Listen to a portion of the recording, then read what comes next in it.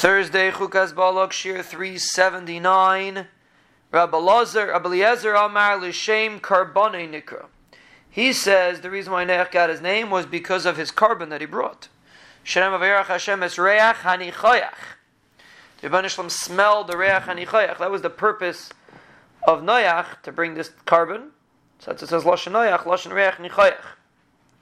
Abeis B'Chanina Amar L'Shem Nachas HaTeva. That the Teva rested after that was the beginning of the Yeshua. Tichsev Nikra, Tichsev Atanach HaTeva, Lashon that the Teva rested. So that's why he was called Noach, to be miramis to the Yeshua. The Mazolis did not operate during the 12 months of the Mabul. They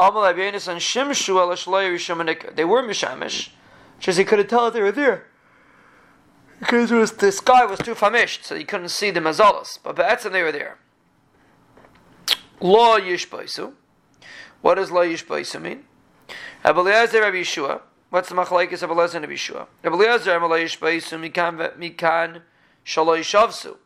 He says Lo Yishavsu, that they weren't shavis b'chlal.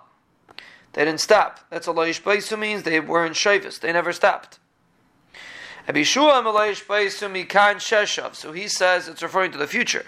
In the future, they're not going to stop, which means now they did stop. So according to Yeshua, they did operate.